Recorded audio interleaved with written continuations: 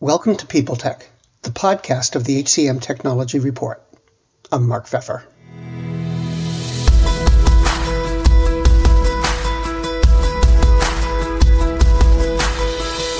My guest today is Melanie Luget, the head of employee workflow strategy at ServiceNow.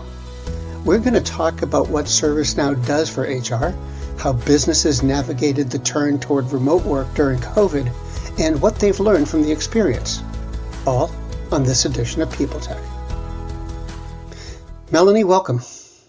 Managers are becoming more reliant on technology to do pretty much anything nowadays. Do you foresee a time when being technical or technically minded trumps people skills? No, I don't.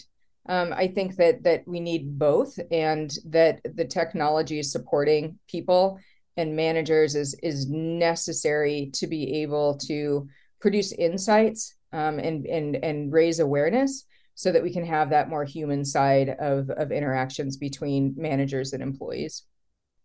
Now, during COVID, a lot of managers,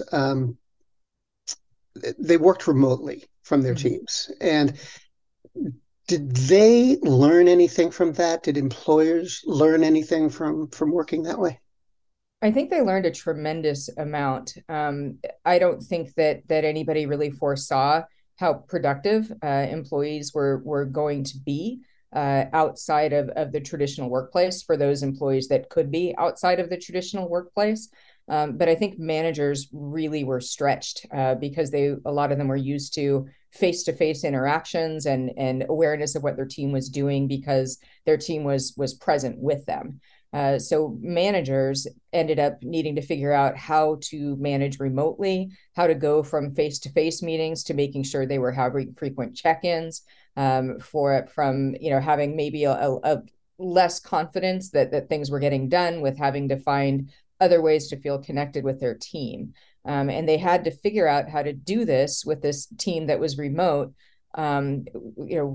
in a stressful time. So they weren't doing it under the best of circumstances. They were doing it in a pandemic, and they were doing it with a lot of other influences as well, political influences, climate change influences, a whole lot of stress that was happening at that time. And on top of that, managers then had to figure out how to keep their team productive, how to keep their teams engaged, how to keep their morale up, all of those types of things, which may not have come naturally to them. And, how did they do it? So I think there was a lot of experimentation that was going on, and I don't think that everybody did it well. I think that there were some practices that started coming to the forefront, more frequent conversations, more frequent check-ins, as opposed to sort of periodic once a week, once every other week kinds of things. They also adopted technology in large scales too. So you saw employee experience come to the forefront. So if you think about corporations that spent, literally, hundreds of millions of dollars on physical campuses, when everybody went home and those campuses were empty, those organizations realized they hadn't updated their intranet or their service portals in 15 years. And processes were broken, and people couldn't find things, and they couldn't get the help that they needed. And they had 20 different applications that didn't talk to each other, and there was nobody to physically go to for help. So I think that's kind of what was one of the influences that really prompted this rapid growth in the importance of employee experience. Now, I just want to sort of shift gears for a bit and ask you, could you tell me a little bit about ServiceNow and what you do in the HR space? Sure. So ServiceNow was founded in 2004 by Fred Luddy. The original vision of it was to have a platform that lets employees route work seamlessly throughout the organization. So the initial focus was IT, but we then grew into a lot of different ways. The business unit that I'm a part of is employee workflows. So our focus is really very employee centric. So what we like to do is we like to try to break down the silos in between some of the traditional HR departments, if you will, and look at processes that really go across the organization. So we'd like to be able to connect those things, and so that there's more fluidity and ease of use for employees to be able to get work done or be able to grow their careers or be able to do the work that they needed to do, whether that's in HR, whether it's in procurement, whether it's in IT, and be able to bring all of that together for the employee so that it can be simple for them. Also, the managers is our new focus. Now, using that as for context or as background, what did ServiceNow learn during COVID? So we learned a lot during COVID. And for myself personally, I signed my offer letter in person and then didn't see anybody for 2 years. So it was definitely being dropped into the eye of the storm to be, running strategy for this organization, in this point in time, was really, quite an experience. So, if you look at some of the things that we do, employee service, right? We started with HR help desk, right? Employees being able to get what they need, being able to get their tickets fulfilled, being able to buy things, being able to get help, get access, all of those things. And then also, if you think about employee workflows like onboarding, well, everybody went home and everybody had to figure out how to ship laptops and how to connect processes. So in a way, we were definitely customer zero with a lot of the value that we produced. And I will say that for me, I was literally the first class of ServiceNow employees to onboard remotely, and it happened, seamlessly. It happened, like they were able to pivot to doing everything remotely, within days. Because they already had the infrastructure in place to be able to connect the processes and manage the processes across departments. We also learned a lot because we were uniquely positioned around things like returning to work, around things like safe workplace, being able to very rapidly roll out new applications that allowed people to do their vaccination status, to be able to request a workspace, to be able to do all of those things that allowed organizations like Coca-Cola to be able to more safely start to reopen when it was time to do that. So I really think that ServiceNow was very much at the forefront of innovation during the pandemic. And how did you or how did the company pivot? I mean, I think that's the best way to describe what companies had to do because business really shifted. Mm-hmm. How did you do that? So how did we do that from a tactical standpoint? I'll go ahead and share when everything shut down, right? So when everybody went home, we in our organization literally pulled together the product team. So I'm talking about it from a product perspective, not an internal, ServiceNow perspective. And we looked at everything we had on the roadmap. And we made some decisions around, okay, the world just changed. And we did this literally within weeks. What's going to be more important now? And we reestablished our roadmap accordingly. And we also introduced a 2-week release cycle, which was something that was unheard of in the industry, in order to be able to roll out safe workplace, in order to be able to roll out the kinds of changes that our customers were going to need. So we entirely pivoted our business within weeks. And can you give me a little bit more from in an operational sense of how you were able to pull it off? I mean, it doesn't strike me as being a small challenge. No. One of the reasons we were able to pull it off is just, ServiceNow is a very agile organization. We pride ourselves on being able to change and being able to support our customers through change as well. One of the reasons we're able to do that is of course we're built on a platform. We're built on the ServiceNow platform, which allows rapid configuration, which allows the ability to tailor experiences, which allows for rapid development. So it was not easy. It was definitely a challenge. All hands on deck. Everybody had to row in the same direction that was opposite of the direction we thought we were going to. But because of the culture of ServiceNow and because we are a platform company that can do rapid development and agile development, we were able to pull it off. The world's best-known investor and Wall Street expert Warren Buffett once said, "Wall Street is the only place that people ride to in a Rolls-Royce to get advice from those who take the subway." Mr. Buffett's quote is remarkably accurate, but how many people would rather receive advice from him than someone simply guessing? Welcome to Buy, Hold, Sell, your single source for Wall Street knowledge and profitable guidance. Please join me, Todd Schoenberger, and fellow trader Tobin Smith, as well as host Veronica Dudo, for a podcast known to move the needle for investors. Tobin and I are seasoned Wall Street executives with deep investment experience, and we are prepared to share our advice to those who choose to listen. Download Buy, Hold, Sell today on the Evergreen Podcast Network or your favorite podcast channel. What areas of the corporation, not ServiceNow, but the corporation, what areas do you think are sort of behind the eight ball on this whole transition? They may have muddled through, the pivot, but aren't particularly well positioned in terms of technology for the future?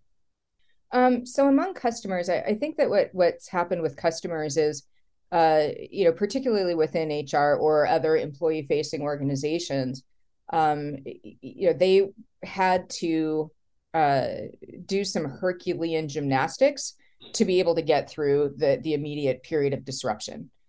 So things that would have taken years before just to get approvals or funding, they had to figure out how to do every night, right? And, overnight. And you can't do that without breaking some processes and doing some stopgap measures and worrying about, cleaning up the mess later. So what we're seeing now is that a lot of processes that were manual because they had to be, we're seeing now they're looking more at how can they support these things with technology. I think that there's always kind of an adoption curve, if you will, of different organizations across industries and across geographies. So I think that, organizations that are really forward looking, that are building for that future agility, are definitely looking at the changing roles that are happening in organization. And they're looking at the fact, they're accepting the fact that things have really changed forever. So when we think about, what I think is going to differentiate companies going forward, it's really going to be about understanding the nuances about how the workplace has changed, how the workforce has changed, how the relationship between an employer and an employee has changed, and being able to stay agile and being able to keep employees connected at the same time moving forward. If you think about it, one of the things that I think about is, how do you balance this feeling of employee belonging and this need for personalization that employees have with the very real needs of a business for business continuity? How does the business keep going no matter what and still bring the employees along, through what can be a rocky journey, as we've learned now. So it's really about being able to pull those two things together. So I think organizations that aren't looking very closely at the connection between business continuity and the employees are going to be struggling a little bit more. Does that answer the question? I think so. Okay. I think it kind of lets me tee up the next one, which is, how do you think HR specifically, has HR, first of all, has it been changed by the last 2 or 3 years? Are they operating differently in any way that you can see? I believe they are operating differently.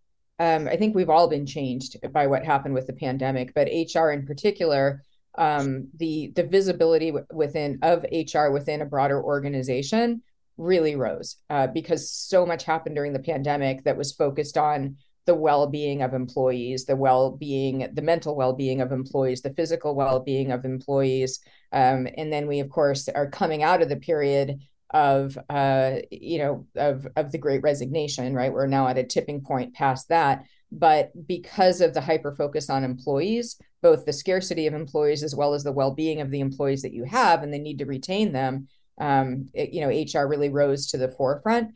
I think also HR, because of the nature of the pandemic too, really needed to branch out from being just HR focused. So to solve some of the problems that happened during the pandemic, like return to workplace, for example, or how are we going to support employees that we're hiring remotely? You can't do that with HR alone. That takes HR, it takes IT, it takes workplace services, it takes legal, it takes all of these different departments working together. So I think that at least during the period of time during the pandemic, it also had HR and other organizations that are employee facing working together more closely for the first time. So we started by talking about technology and managers, and how close were they getting, how they interacted, and all. Mm-hmm. I want to ask a very similar question about HR. Mm-hmm. HR's sort of has this reputation as being a little bit backward in terms of technology. Mm-hmm. It's not a reputation I think it deserves. Mm-hmm. But what do you think? I mean, do you think that HR as an entity or as a profession, are they leveraging technology as well as they could? I think they're getting there, and it's a large generalization. Every company has a different culture. Different companies place a different level of importance on technology. I do think that the pendulum is swinging right now. So, to tie together HR and manager, I'll tell you what I mean by that. We're coming off of a period of time where HR did a lot of buying of point solutions. And oftentimes each department was free to go buy what they thought was going to be best. So, recruiting went off and bought whatever recruiting solutions they needed, and benefits had a solution, and payroll had a solution, and then there was OKRs, and then there was learning, 5 different systems in an enterprise, maybe.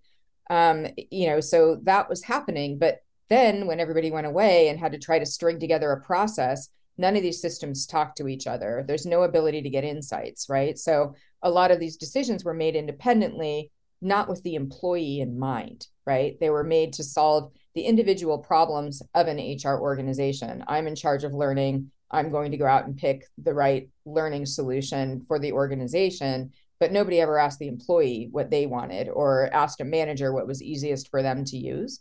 So now managers have, like, I don't know, 20 different applications that they have to use to manage their employees. They recruit in one system, they trying to do performance reviews across 3 different point solutions. Then they have to go somewhere else for purchasing. They have to go somewhere else for, to request IT access, all of these different things. So I think that HR was making decisions in a little bit of a silo. And I think that the pandemic, it has been a wake-up call that you really have to look at it holistically, and you have to look at it with the employee in mind. And you also have to solve for the manager that's in between this ever-changing organization and this very unpredictable world that we're living in now, and the very real individual needs of their employees that they are responsible for fostering, mentoring, coaching, advising. So there you have the manager stuck in between with 20 point solutions, and they really need one orchestrated way to work across that. Do you think that solutions providers, like ServiceNow, but obviously there's a whole group out there, are they taking managers seriously and giving them enough attention? I think they're starting to. I think they've been very overlooked in the past. So, a lot of these manager tools that I was referencing, nobody asked a manager if they wanted 20 different tools, right? So, they have just ended up with this accumulation over time. And I think now, particularly the pandemic, has highlighted the fact that the managers, they need help, right? So not only are they managing all these different tools, but they're managing employees that might be in the office, might be at home in another country with very different rules and policies and ways of doing things. And they're in the middle trying to figure out how to manage this very unpredictable and variable team that they have. And through all of that investment in these various point solutions, one of the key indicators of an employee's satisfaction, or that, reasons that they might leave an organization, is their satisfaction with their manager still, right? So I think that you really have to solve for manager in order to be able to solve for employee experience.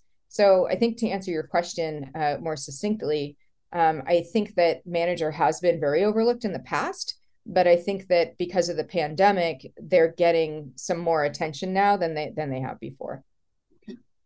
Well, Melanie, thank you very much. It was great to meet you and great to talk to you. Sure. Thank you for having me.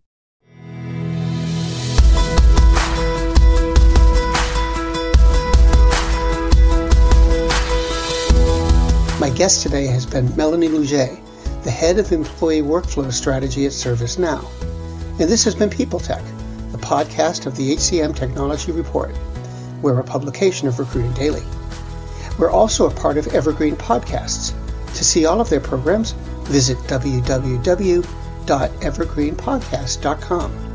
And to keep up with HR technology, visit the HCM Technology Report every day. We're the most trusted source of news in the HR tech industry. Find us at www.hcmtechnologyreport.com. I'm Mark Pfeffer.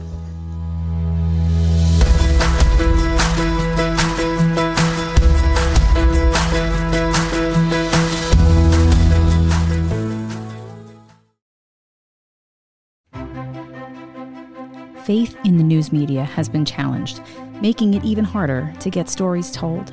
The Friday Reporter podcast was created to help audiences better understand the media by hosting journalists who will answer the questions to which we need answers. Join me every Friday to hear more. Do you love news about LinkedIn, Indeed, Google, and just about every other recruitment tech company out there? Hell yeah. I'm Chad. I'm Cheese. We're the Chad and Cheese Podcast. All the latest recruiting news and insights are on our show. Dripping in snark and attitude. Subscribe today wherever you listen to your podcasts. We out.